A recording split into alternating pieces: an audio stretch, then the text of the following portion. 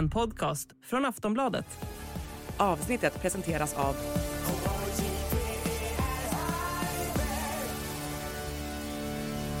Stödlinjen.se, åldersgräns 18 år. Hej och välkommen till Åsiktskorridoren, en podd från Aftonbladet Ledare. Idag dissekerar vi krishanteringen i Kristdemokraterna av skandalen med Sara Skyttedal och Johan Ingerö. Och så funderar vi lite på reduktionsplikt. Menar Sverigedemokraterna allvar med sitt misstroende? Eller var det något annat vi såg? Välkommen! En podcast från Aftonbladet Ledare. Åsiktskorridoren.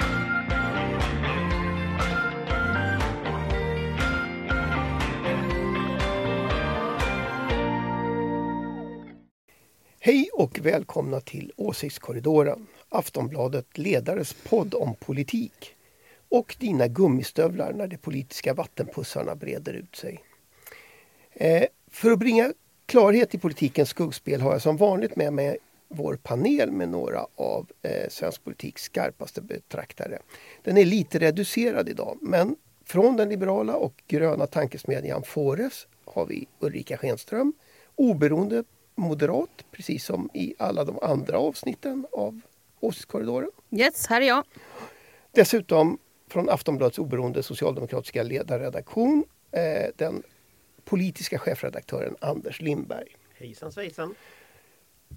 Själv heter jag ju som vanligt också Ingvar Persson och skriver till vardags ledare i Aftonbladet, men i den här podden är det ju som Det känns tryggt Ingvar, att du har kvar ditt namn och det är du. Och alla sådana saker. Ja. Och i den här podden är det som vanligt min uppgift att försöka ställa frågorna och hålla en hjälplig ordning i salen. Det brukar gå så där. Jag tänkte vi skulle börja med den senaste veckans inrikespolitiska snackis. Kristdemokraterna, där EU-parlamentarikern Sara Skyttedal anmält den tidigare partisekreteraren Johan Ingerö för sexuella trakasserier. Nu har han fått sparken och rätt mycket tyder väl på att också Sara Skyttedal ligger illa till. Hur mycket skadar såna här historier ett parti, Ulrika? Ja, alltså om det ligger och puttrar under en väldigt lång tid, vilket det ju faktiskt har gjort nu, så kan det ju göra det. Sen långsiktigt så gör det ju faktiskt inte det. Men det jag tycker kanske är lite konstigt här, det är att min erfarenhet av att hantera såna här politiska kriser är att det nästan aldrig är som det ser ut att vara. Utan det är alltid någonting annat. Det är därför jag alltid brukar irritera mig på såna här PR-kommunikationsexperter som säger det är bara att lägga alla korten på bordet. Och då tänker man bara så här, du ska bara veta vad jag har i den här leken som skulle kunna komma ut. Det är därför man får skriva den där boken någon gång så att alla får veta vad det egentligen handlade om. Så att det är min cyniska hjärna, tänker nog att kommer det upp mer, alltså att det är någonting annat. Jag tror ju att den enkla slutsatsen är väl egentligen att man på något sätt förklarade för Sara Skyttedal att hon inte skulle få toppa EU-parlamentslistan. För det är nu vi går in i myglet inför Europaparlamentslistorna. Och att hon då blev förbannad. Det är väl det man kan kanske tro att det var. Men sen tror jag att det finns andra saker bakom här.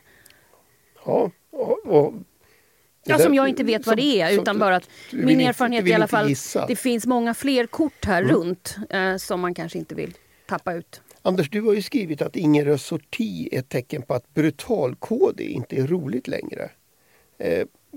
Är det liksom ett tecken på att det finns politiska konsekvenser av det här? Jag vet ju inte det än, men om jag skulle liksom, förutom det Ulrika säger, det här att den här idén om att lägga alla kort på bordet är ju i regel ganska korkad. Det får man säga. Det är lite självmordsbenägen krishantering. Men om man däremot sen har vi det på, här att informera om också. Oj då. Men om man tittar på det som vi vet har hänt, så räcker ju det för ganska många politiska volymer och dramor och sånt där. Och det vi vet har hänt i den här historien utifrån vad de har berättat, det är ju dels det här att man försökte stoppa Sara Skyttedals medverkan i SVT. Och det här har ju varit en strategi från det här gänget länge nu, att stoppa alla från att vara med i olika medier. Det är ju påfallande lite man är med. Det vägrade ju hon gå med på, och det är ju en typ av liksom uppror mot partiledningen och ändå presentera sin uppfattning om drogliberalisering. Så det vet vi att det har hänt. Vi vet att hon har anmält Johan Ingerö, även om vi inte vet vad som hände på det här hotellrummet för nästan 10 år sedan. Så vet vi att hon i alla fall uppfattade det som ett övergrepp av något slag. Ofredande kanske, verkar väl vara det som polisen har tolkat det som och då har det preskriberats. Så det vet vi också att den här anmälan finns. Och det här i sig är ju politiska skandaler. Men de är ju samtidigt hanterbara för en ledning. Därför det är ändå människor som gör fel. Det är inte ledningen som ytterst ligger bakom det här som har hänt. Så det hade kunnat vara så att man hanterade det helt enkelt genom att säga att folk som är inblandade tar en time-out. Man reder ut vad som har hänt, låter myndigheterna ha sin gång och hanterar utifrån det. Så har inte Ebba Busch valt att hantera det. Hon har valt att kliva in med storstövlarna, säga att Johan Ingerö var en felrekrytering och sparka honom på stående fot. Ja, den där biten är väldigt märkligt att behöva göra det igen. Och det är det som får mig att det finns någonting annat här. Men, och sen så nu så ska hon sparka ut Skyttedal. Vad med verkar vara motiveringen att hon har anmält Ingerö? För det verkar ju vara liksom, det finns ju inget annat nytt som har inträffat sen det här med knarkhistorien var ju en ganska gammal historia. Och den var ju känd. Och att någon skulle peta henne, det kom nu. Och då har ju plötsligt ledningen klantat till det här genom att sätta liksom båda fötterna ner i leran. Retat upp båda personerna det handlar om och ha hela problemet själv. Och den krishanteringen, den såg inte jag komma när det här först dök upp. Det tycker jag är en jättekonstig krishantering från Ebba Buschs sida. Men hur tajt, alltså nu är ju Kristdemokraterna inte ett jättestort parti, men hur tajt är liksom kretsen kring partiledningen här? Hur mycket personer, alltså är det typ att bli osams i en skolklass? Nej, men jag är inte så säker på, alltså Europaparlamentariker är ju inte i Sverige så ofta, så att jag tror att kring en partiledare, ja det är klart det kan finnas någon som är jättetajt som sitter i Europaparlamentet, men man blir nog väldigt mycket ensam som partiledare och blir nog väldigt mycket ett med sina tjänstemän. Man blir liksom som en gruppering mot hela världen. Jag vet ju. Så att jag, bara för att det är ett litet parti så tror inte jag det är någon skillnad. Den här utsattheten som partiledare ändå både känner sig ensam men är aldrig ensamma, som Göran Persson sa. Nej, men sen tänker jag fick jag säga det om Göran igen. Nej, men sen tänker jag också så här att alltså, Ebba Buschs instinkter är ju alltid, om man ska uttrycka sig lite brutalt, att skjuta sig ur alla bakhåll. Och det där är ju en metod hur man hanterar bakhåll. Blir man överfallen i ett bakhåll, att skjuta sig rakt ut är ofta bättre än att lägga sig ner och ta stryk. Därför att lägger man sig ner så är risken att man åker dit. Men däremot kör man framåt och går man framåt snabbt, då har man ganska stor chans att klara sig. Det har alltid varit hennes instinkt. Jag är inte säker på att den funkar när det är hennes närmsta medarbetare här som liksom har hamnat. Och sen det här att han inte, att klaga på honom i efterhand att han ändå skulle ha fått gå. Att berätta det för personen i fråga själv, det är ju en sak. Men att berätta det för svenska folket, alltså jag tycker inte det är ett bra ledarskap. Fast jag tror, alltså nu kanske jag är väldigt cynisk här, men jag tror faktiskt inte att det är sant. Alltså om jag tittar, men varför sån då? Vad är det då? Om jag tittar på Johan Ingerö, hon har känt Johan Ingerö jättelänge. Hon visste precis vad hon rekryterade. Om vi tittar på de senaste härvorna som Kristdemokraterna varit inblandade i, som till exempel det här med när DN avslöjade att de hade skjutit upp det här med övervinstbeskattningen. Så, vem var det som kraschade hela DN? Ja, det var Johan Ingerö på Twitter som i högsta grad sabbade hela DNs granskning. Så att hon visste precis att hon rekryterade en person som gjorde detta. Att hon kommer på att det är en felrekrytering precis när han har blivit anmäld, det bär inte sannolikhetens prägel. Det här tror jag inte är sant överhuvudtaget. Varför gör hon så här? Ja, jag tror det är för att rädda sitt eget skinn. Jag tror hon har tänkt ungefär så här. Nu är hon under attack. Då kastar hon alla människor under bussen som på något sätt riskerar att bli ett problem. Och de två som nu riskerar att bli ett problem, det är Johan Ingerö och Sara Skyttedal. Och då kastar hon dem under bussen. Helt liksom cyniskt. Jag tror det är så enkelt. Men så är det säkert. Men jag är inte så säker på att det ser så bra ut för folk som inte är brutalcyniker som du och jag. Ja, det ser inte säkert bra ut för mig heller, ska jag säga. Nej, men du fattar vad jag menar. Jo, men jag är inte riktigt så cynisk. För jag tänker faktiskt så här. Eller jag är cynisk, ja. Men ja, jag tänker också så här. Äntligen. Jag tror inte man kan behandla människor på det sättet om man är chef.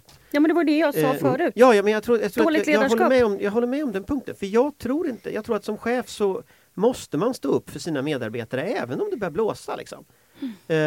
Och det där tror jag många fler människor ser än som bara tänker på politik jämt.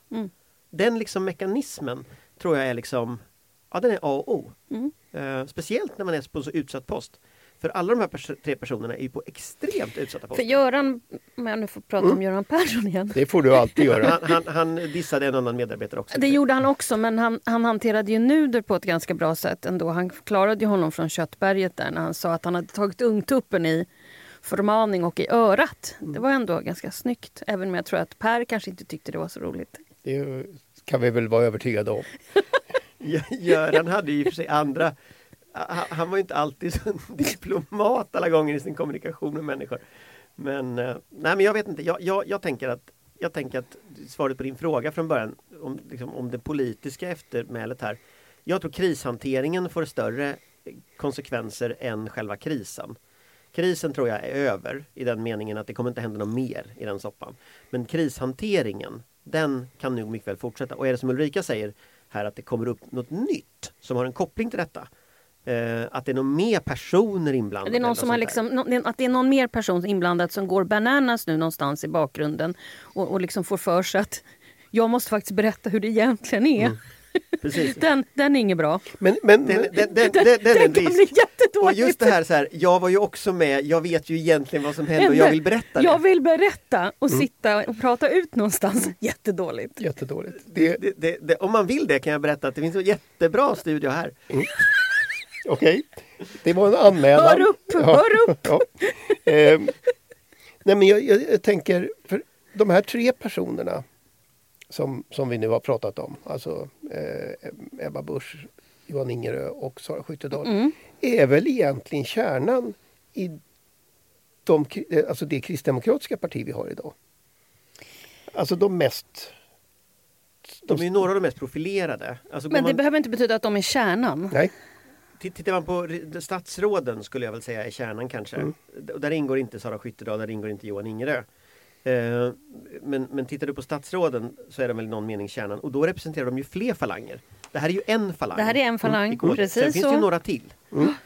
Och förr i tiden så sa man ju att det finns ju fler falanger i KD än det finns liksom medlemmar. Du har den socialliberala som ju är... Du har bistånds-KD. Du har bistånds-KD, sen har du socialliberal, mera forsmed.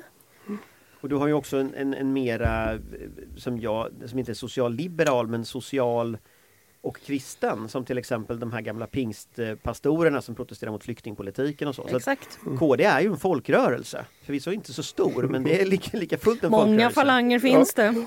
Nej, men alltså, frågan är ju, jag tänker Sara Skyttedal spelade en oerhörd roll i omsvängningen i... Alltså, högersvängen. Ja, och med att öppna dörren för Sverigedemokraterna. Yes. Inte minst fälla decemberöverenskommelsen. Ja, exakt. Va? Och just det har väl blivit den här falangen då, om vi säger det istället för liksom kärnan runt partiledningens stora politiska projekt. Att just Jo, men det är sant. Men vi vet ju inte riktigt om det är det som ändå är ja. Om jag skulle säga så här, om jag går tillbaka till när jag upptäckte den här falangen själv, när jag liksom började märka att den fanns, då var ju de här personerna aktiva i Kristdemokratiska ungdomsförbundet. Och då var det ju Sara Skyttedal förvisso som jag kommer inte ihåg, hon var i förbundsstyrelsen i alla fall då. Från Stockholms län. Hon var ordförande i Stockholmsregion eller Stockholms län i KDU i alla fall. Och sen satt hon i förbundsstyrelsen. Sen blev hon ju förbundsordförande. Men när hon var med i förbundsstyrelsen. Sen var ju Charlie Weimers som nu är Europaparlamentariker för SD. Och så var det ju Ebba Busch. De var ju kärnan i ett nytt KDU på den tiden. Som ju var ganska amerikanskt inspirerade, ganska spännande. Tea Party-rörelsen Johan Ingerö var ju inte med i KD på den tiden. Men den falangen har ju nu splittrats helt. Om man liksom förlänger din fråga där. Och då är frågan, nu är ju Ebba Busch, om hon nu sparkar ut Sara Skyttedal, då är hon ju ensam kvar från den omsvängningen. På den profilerade nivån. Men man ska säga det, att den KDUn som dök upp då, det var en väldigt intressant KDU-tradition. För dels plockar de upp den amerikanska, dels plockar de upp en nationalism som sen SD har tagit. Och en konservatism som idag präglar mycket. Så man skulle kunna säga att den KDU-ledningen då lite var föregångare till det gäng som styr hela borgerligheten minus Centern idag. Så att de har spelat en idépolitiskt intressant roll. Och en som upptäckte dem då var ju P. Anders Lindberg som skrev på Svenska Dagbladets ledarsida. Han upptäckte ju de här och skrev ju om dem ganska tidigt. Så att det är en ganska lång tradition som kanske kör in i väggen. Jag tänkte, jag ska ställa en fråga till om det här, eftersom vi nu har pratat om Johan Ingerö och han som ju nu då inte längre är partisekreterare men som har varit det. Det där är ju en sån där roll i politiken som dyker upp, och för de flesta vanliga liksom, nyhetskonsumenter så brukar det ju bestå i att kommentera dåliga opinionssiffror. Det är ju liksom partisekreterarens roll. Men vilken partisekreterare är viktigast för sitt parti idag? Om vi liksom tittar på hela fältet. Har vi några tankar? Ja, men Karin Enström är väl väldigt viktig för Moderaterna här när man sitter i regeringsställning och tar de andra puckarna så att inte alla frågor ställs till statsministern. När man har kriser så är väl det statsbärande partiets partisekreterare är ju väldigt viktig roll. Jag skulle säga att partisekreterarens roll har förändrats ganska mycket över tid. Alltså går du tillbaka 10 år i tiden så var partisekreterarna ofta andra namnet i sina partier. Du kanske lite kan säga det om Tobias Baudin ibland i Socialdemokraterna, men i övriga partier så kan du inte säga det. Ja, det kan du inte. Mikael Arturssons roll under Annie Lööf var den gamla stammens sista partisekreterare. Som var partiet och så var liksom partiledaren politiken. Men idag så är ju partisekreteraren mer av en chef för partiorganisationen. Och det ska man minnas att det är någonting nytt i den svenska partikulturen. Alltså i den svenska partikulturen så har partisekreteraren varit en extremt tung spelare. Det är ingen Sten Andersson. Det är ingen Sten Andersson som vi pratar om. Eller Marita Ulvskog eller någon sån person. Utan Tobias Baudin är ju lite i närheten av det. Eller Lars Tobisson. Eller Lars Tobisson. Ja, men exakt, i Moderaterna. Tobias Baudin är ju skulle jag säga det närmaste vi kommer, fast det är i kraft av att Socialdemokraterna är i opposition. Hade Socialdemokraterna varit i regeringsställning hade han inte varit det. Men i kraft av att han är i opposition så har han lite nära den rollen så att säga. Okej hörni, vi ska göra ett kort avbrott men häng kvar för vi är strax tillbaka.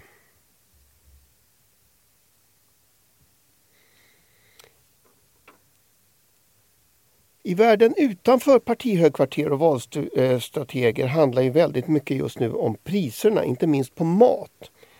Inflationssiffrorna kom ju här om veckan och visade att priserna har ökat med 22% på ett år. Det är liksom sådär argentinska siffror. Finansminister Elisabeth Svantesson har ju nu tagit tag i frågan och fikat med livsmedelsjättarnas direktörer. Och dessutom fick Konkurrensverket 10 miljoner för att hålla koll på marknaden. Då är frågan, kommer det här mötet att ha någon betydelse, Anders? Svantessons möte? Ja. Ja, kanske. Det var ju bra PR, men jag är tveksam till att det har så stor betydelse. Det fick ju lite betydelse. De har ju sänkt lite priser och sådär. Men kanske var det Lidl som var ute först. Vi sänker priset på 100 varor. Var det inte det de gick ut med? Jo. Otroligt smart. Har ni varit på Lidl någon gång? Alltså, ja, någon gång. Alltså, Fåre sitter i samma hus som Lidl på Sveavägen. Jag är på Lidl varje dag. Okay. Det är helt fantastiskt. De har ju så här typ motorolja bredvid, popcorn och bredvid. De har så bra färskt bröd som de bakar hela tiden. Små pizzor och grejer, jag vill bara säga det. Men Lidl, alltså går man är van vid de 3 jättarna och så går man in i Lidl, då är det som att vara i så här... Men i tider av att man kanske inte har så mycket kvar i plånboken. Jo, men poängen är bara att 100 varor på Lidl är ju PR-stunt. Ja, 100 varor. Jag tycker de har liksom riktigt bra saker. Framförallt så här mejeriprodukter och pålägg och sånt där. Så charkuterier och sådär. Det är ju lite tyst på det viset. Jaha, det är väldigt mycket korv. Ja. Så det kan mycket man godis har de på Lidl. Ja, men framförallt otroligt mycket charkuterier och korv. Men är det så dålig PR då att ta tag i det här med priserna? Jag förstår inte vad det är för fel på Lidl nu, Anders. Ja, men jag tror så här. Alltså, snobbig du har blivit. Ja, jag vet, jag är snobbig. Nej, men jag tror så här. Jag tror att de tänker luras, de här jättarna. Jag tror Lidl också luras. Jag tror de kommer göra så här. De kommer att sänka på typ, som ni säger, 100 varor, 500 varor och sånt där. Sen kommer de att ta ut det på någon annan vara. Och så kommer de att låtsas ha priskrig, som det blev i Norge. Men sen när man summerar i slutet av månaden, i slutet av kvartalet, så tror jag inflationen kommer att fortsätta upp. Jag är inte jätteimponerad av det här. Det är bättre än i alternativet. Men vad jag skulle vilja se, det är en massiv sänkning av priserna över hela linjen, därför att de drar ner vinstmarginalen. Men det ser vi inte. Utan vi ser att man väljer ut strategiska varor som man får uppmärksamhet för. Och då är det snarare så att då tänker man att man ska få igen det som ett PR-värde. Snarare än att man faktiskt ska sänka priserna för konsumenterna. Så att än så länge av det jag har sett av det här priskriget då, det är jag inte jätteimponerad av. Så tråkig är jag. Jag vill se riktiga sänkta priser. Tråkigt, för att jag menar, man kan ju vara lite smart och faktiskt handla det som faktiskt är snart går ut. Jag vill se sänkta priser man över kan hela faktiskt linjen, vara inte lite. liksom 100 varor. Alltså, vi pratar ju om att man har ju höjt priserna med 20%. Det är ju liksom 22 faktiskt. Men det är fruktansvärt mycket pengar. Så säger man att man ska sänka på 100 varor. Det är liksom, ja tack. Men kan ni sänka 20% igen? Tack, så är jag nöjd. Ja, men du är lite mer inne på det här med konsumenterna. Jag bara säger att jag tycker att det är trevligt att gå runt och titta på saker och sådär. Och så är det saker som går ut. Så man kan säga, där kan man ju göra det och sådär. Jag tycker det är lite kul, men det är kanske jag som har konstig hobby. Jag tror att alla, alltså jag vet inte, jag är bara så sur på de här bolagen. Vi tog upp det här i november, det här problemet med att de höll på att höja så här. Då rasade tidningen Dagligvarunytt mot mig. Och hade så här, av alla drev du har varit med om, det här var värst. Nej, det var inte värst, men det var ett konstigt drev. De rasade mot mig. De hade så här, dag efter dag olika ICA-handlare som skrev repliker på mig i Dagligvarunytt. Jag var till och med intervjuad i Dagligvarunytt. Fick stå till svars för att jag kritiserade dem. Och liksom, det här var i november eller något, oktober, jag kommer inte ihåg, men något sånt där. Och liksom, då var det helt omöjligt att sänka ett enda pris. Så jag är lite trött på de här människorna, för nu har de höjt 20% sedan dess. Så att de luras. Det är uppenbart att Dagligvarunytt har ingen aning om vem de muckar med. Nej, de vet inte alls. Ja, det hade de uppenbarligen. De skrev repliker till mig. Vad roligt. Men om vi fortsätter med Svantesson. Det här, alltså Svantessons fika med livsmedelsdirektörerna kommer inte hjälpa. Däremot så tänker Ulrika att priskriget ändå gör livet som konsument lite lättare. Anders tror att alla luras. Är det en sammanfattning? Det är väl en kombination kanske. Nej, jag tror att alla tänker höja priserna. Och sen så försöker de nu flytta runt fokus. Och så gör de det med så här, det kommer att komma så här, varenda sånt här näringslivsinstitut. Från det här konjunkturinstitutet som är ett stort skämt. Till liksom alla såna här tankesmedjor kommer nu att publicera nyhet på nyhet som går ut på att det är synd om... Nu blev jag på där också. Nej, men de kommer att gå ut på att det är synd om de här stackars matjättarna. Vi kommer att se ett pärlband nej, det kommer inte vi gå ut med. Nej, inte ni. Okej. Men alla andra kommer att gå ut med det. Som ett pärlband så kommer det komma nyheter om att det är synd om dem, de har inga vinstmarginaler, de gråter på vägen till banken varje dag. Och egentligen är det konsumenterna som har fel, och egentligen borde man sänka matmomsen. Alltså vi kommer att se ett pärlband av sådana här fake-nyheter nu som bara går ut på en sak. De ska fortsätta ha kvar sin vinstmarginal. Och watch, liksom, titta på Omni till exempel de kommande dagarna. Det kommer att trilla ut rapporter successivt. Därför det är så de här gör jämt. Och det är så här det är att bråka med sådana här inmurade intressen som kör sitt race. Därför att när de gör det, då sprutar det ut liksom myndighetsrapporter, rapporter från tankesmedier, rapporter från konjunkturinstitut och så vidare, som visar att det är dem som det är synd om. Och det gör det varenda gång, så att det kommer att göra nu med. Ja, vi tar det som en prognos. Ja.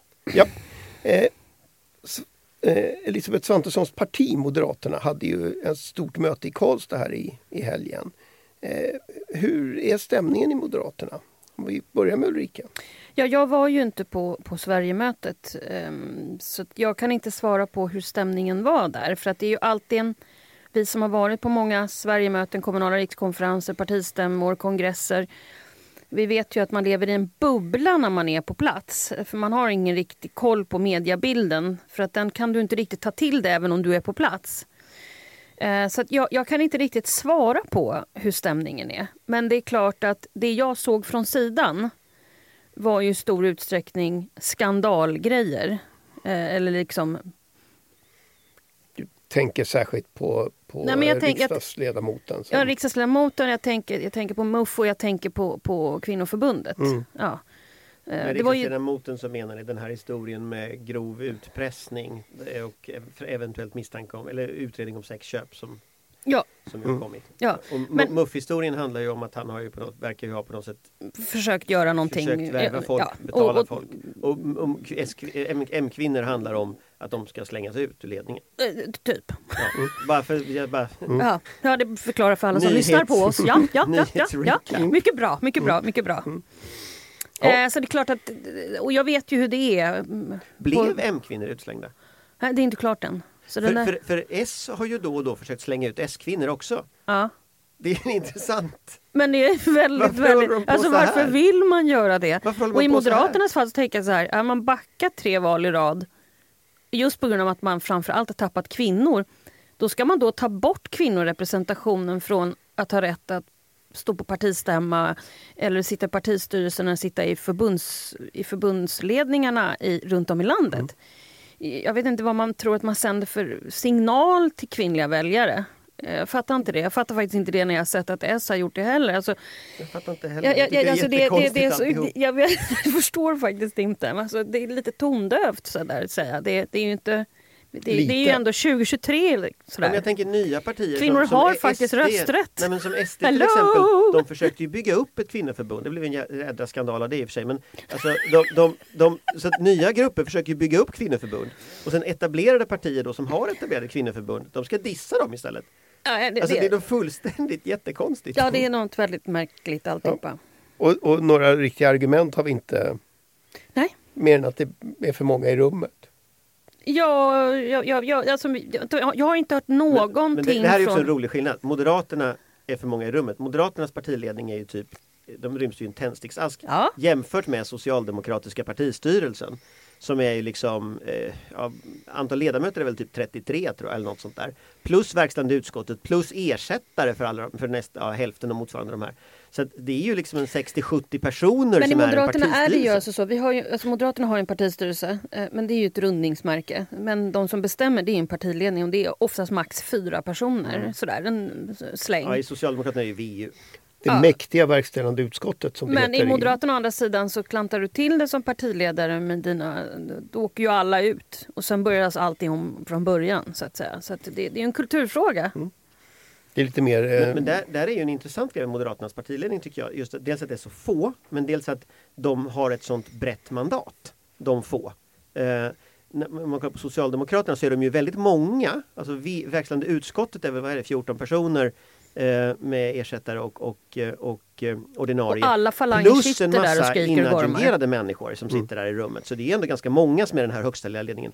Men du måste ju skaffa dig mandat som ledning i en massa olika liksom plus ställen. Att alla falanger finns i den där VU. Så att alla sitter och gapar och så sitter fackföreningsrörelsen där och så sitter... Ja, nej, det är inte SSU lätt. sitter där. Det kan inte vara lätt att vara Socialdemokraterna, Anders. Det måste vara nej, jobbigt. men det är en intressant liksom, kulturskillnad att du har det här breda mandatet i Moderaterna. S har ju inte alls den traditionen. Men det är en skillnad mellan folkrörelse och inte folkrörelse. Du tänker att det är så djupgående?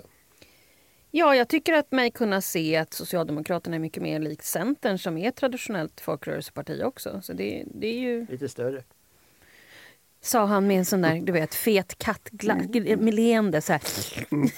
Sitter och slickar pälsen där borta i hörnet. Det kanske är säkert att vi lämnar än så länge i alla fall kan man säga. Man orkar inte.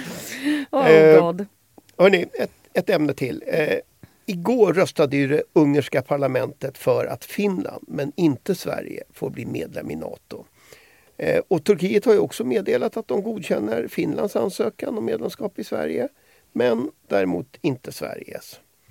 Finlands medlemskap i NATO, hoppas jag. Ja, förlåt. Så var det. Vad skönt att du fick till rätta visa, Ingvar. Ja, skönt. Ja, men så här skulle det inte gå. Vem ser felet, Ulrika? Avgå alla, säger jag bara. Jag orkar faktiskt inte längre. Du var ju jag har ju liksom entusiastisk. väntat på det här så länge och sen är det liksom precis när man kommer och ska öppna dörren så bara boom. Så känns det för mig. Jag är lite traumatiserad över det här. Du tycker att det är jobbigt. Eländigt. Men borde vi inte ha räknat ut att det skulle bli så här? Anders, du ändrade ju också linje. Lätt för dig att säga. Ja, han ändrade linje. Ja. Vilket datum var det här nu? Nej, men så här. Jag tror så här.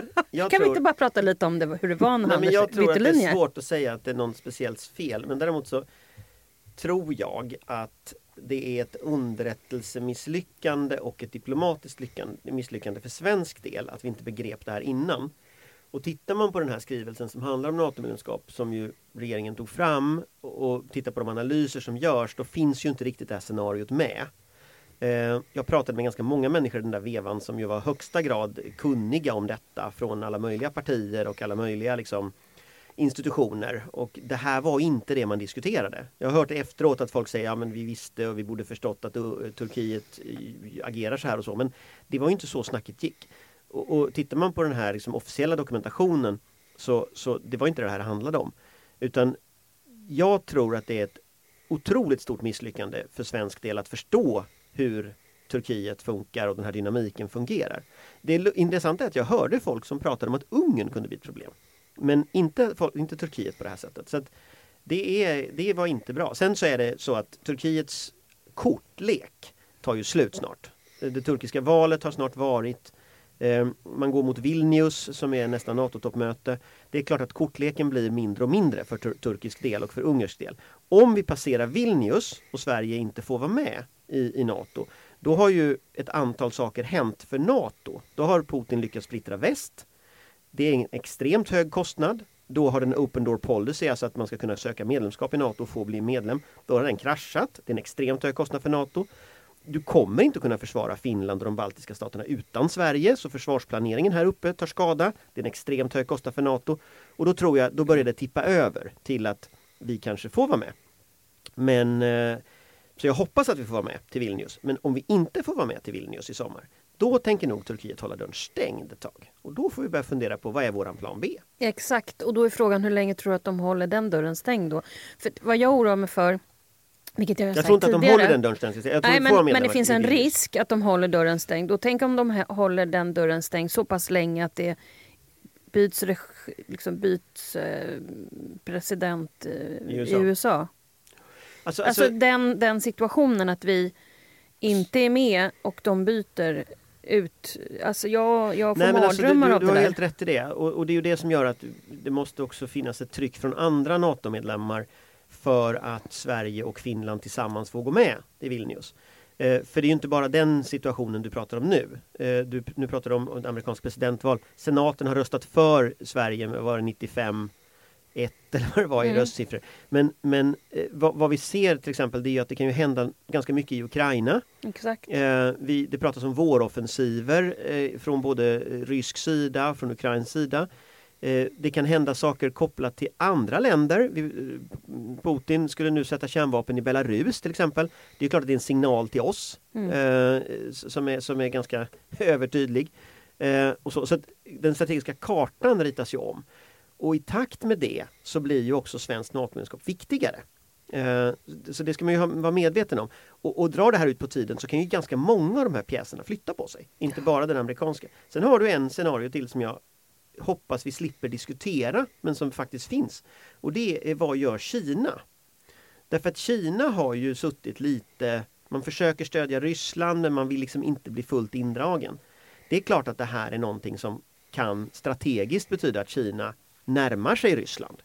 Och då har vi hela liksom Arktis, vi har massa sådana här problem som vi får i det läget. Och det vet vi inte, det kan också ändras. Så att det är inte bara amerikanska presidentvalet som kan ställa till det om det här drar ut på tiden. Det är ganska mycket. Ja. Så att jag hoppas, men jag tror som sagt att det blir Vilnius. Därför att den här kortleken Turkiet har, dels är turkiska valet över, dels så börjar förlusten för NATO bli väldigt, väldigt stor. Så att jag tror trots allt. Jag hoppas det. Håller tummarna för att du har rätt. Många som kan detta väldigt väl säger att jag har fel och säger att det snarare kommer att ta till nästa år. Men jag tror detta. Men varför tror du detta om alla experter inte tror alla detta? experter. Experterna är delade. Men så du tror jag bara det är falanger även där? Nej, men jag tror så här. De som är mer militärt orienterade ser det här på längre sikt skulle jag säga. Därför att där är ju integrationen i NATO för svensk del pågår ju för fullt. As we speak. Den tar ju inte paus för att Turkiet håller på att tramsa sig. Däremot så tar ju den politiska delen har ju kört fast. Så kanske är det så, folk som är mer orienterade åt det politiska, diplomatiska hållet. Är mer positiva. Folk medan som är militärforskarna och de här. Men det får väl ta den tid det tar då. Men det du säger är att det här är inte bara ett misslyckande för svensk diplomati och svenska politiker utan också i högsta grad ett misslyckande för NATO. Ja. Jag skulle säga att det är ett misslyckande för Europas säkerhetspolitiska etablissemang och USAs, som ju såg Sverige och Finlands medlemskap i NATO som kanske en av de viktigaste framgångarna för president Joe Biden i USA. Och vi såg det som, men nu kan vi faktiskt säkra upp hela Östersjön. Och nu riskerar vi att hamna i ett läge där Sverige, som liksom ligger mellan NATO och då Finland och Baltikum, inte skulle vara medlem. Det blir ett stort säkerhetshål i mitten om det skulle bli liksom allvar av det. Så att, och jag tror inte de tänker hamna där. Du tror på viss liksom, rationalitet även i realism Ankara? I detta tror jag på, ja. Och att Sverige faktiskt har ganska mycket att bidra med. Ett antal ubåtar och ganska mycket flygplan. Så jag tänker att vi har lite att komma med ändå här. Än så länge. Vi håller tummarna. Det kommer vi fortsätta ha. Vi håller tummarna och håller andan. Ja. Du ser verkligen deprimerad ut. Ja, men jag är verkligen deprimerad över det här. Ja. Det här är en stor fråga för mig. Bara för att du ändrade det. Jag har varit på rätt sida hela tiden. Ja, om det nu var så för rätt dig är det sida. liksom någonting annat. För dig är det kanske bara lek. För mig är det allvar. Om det nu var rätt sida. Alltså, att Turkiet och Ungern var medlemmar har hela tiden för mig varit ett argument mot NATO. Och nu visade det sig att det argumentet kanske inte var helt fel heller. Dock fortsätter de att vara medlemmar och vi Ulrica och... Vi sitter här. Ja, här sitter vi. Ja, här sitter vi. Hörrni, till sist. Jag måste... Det blir ett sånt där våldsamt kast till. Oh no.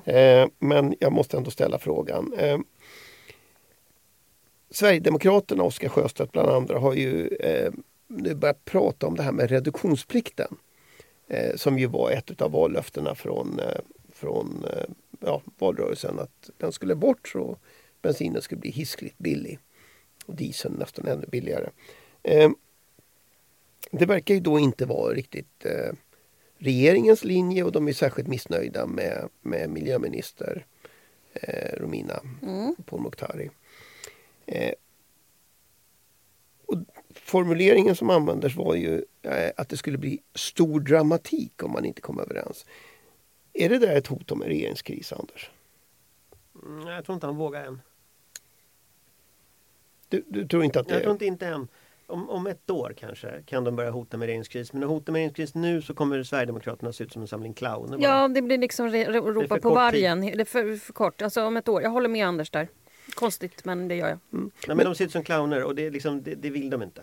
Men, det blir ny demokrati av alltihop. Ja, men är det inte risk att se ut som en clown om man då har dyrt och heligt lovat billig bensin? De kommer ju få problem med sina väljare. Ja, jag menar det. I allra högsta grad. Men jag tror att de får hålla dem lugna på något annat sätt hur det nu ska gå till. Men tufft av Romina. Heja. Alltså en variant vore ju för sig om Sverigedemokraterna lägger fram ett misstroende mot Romina Pourmokhtari och ser vad som händer. Eller att någon annan gör det i riksdagen och ser vad som händer. Då kan ju SD välja rösta för eller inte. Men kan Johan Persson sitta kvar om riksdagen börjar plocka bort hans statsråd? Alltså det som har hänt hittills, det är ju att riksdagen under förra mandatperioden började ha så här trams misstroendevoteringar om saker och ting. Så jag menar, det vore inte helt orimligt att en miljöminister som sumpar miljöfrågorna får en misstroende mot sig. Och då får ju SD sitta där. Ska de rösta för den eller inte?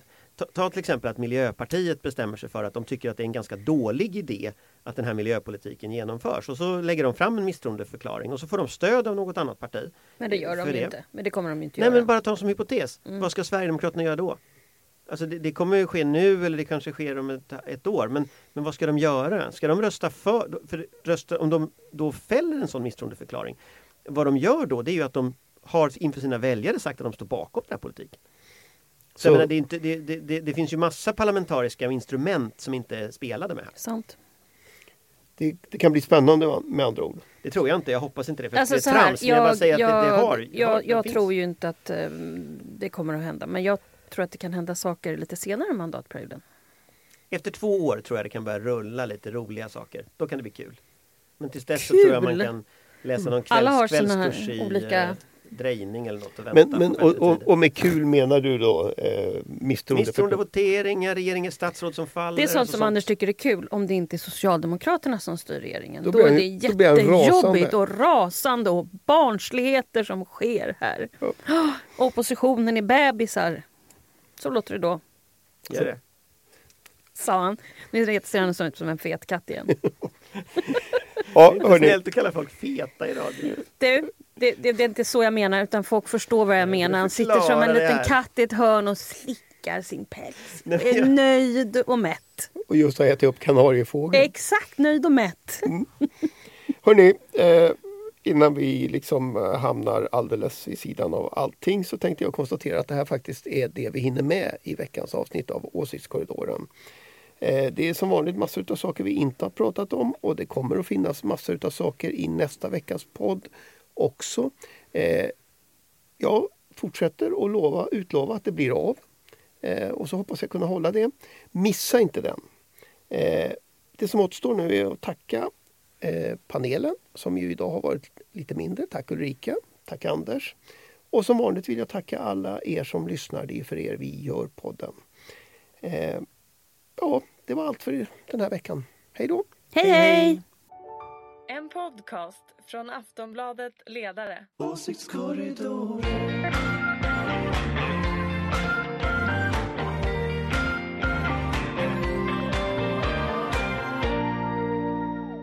Du har lyssnat på en podcast från Aftonbladet. Ansvarig utgivare är Lena K. Samuelsson.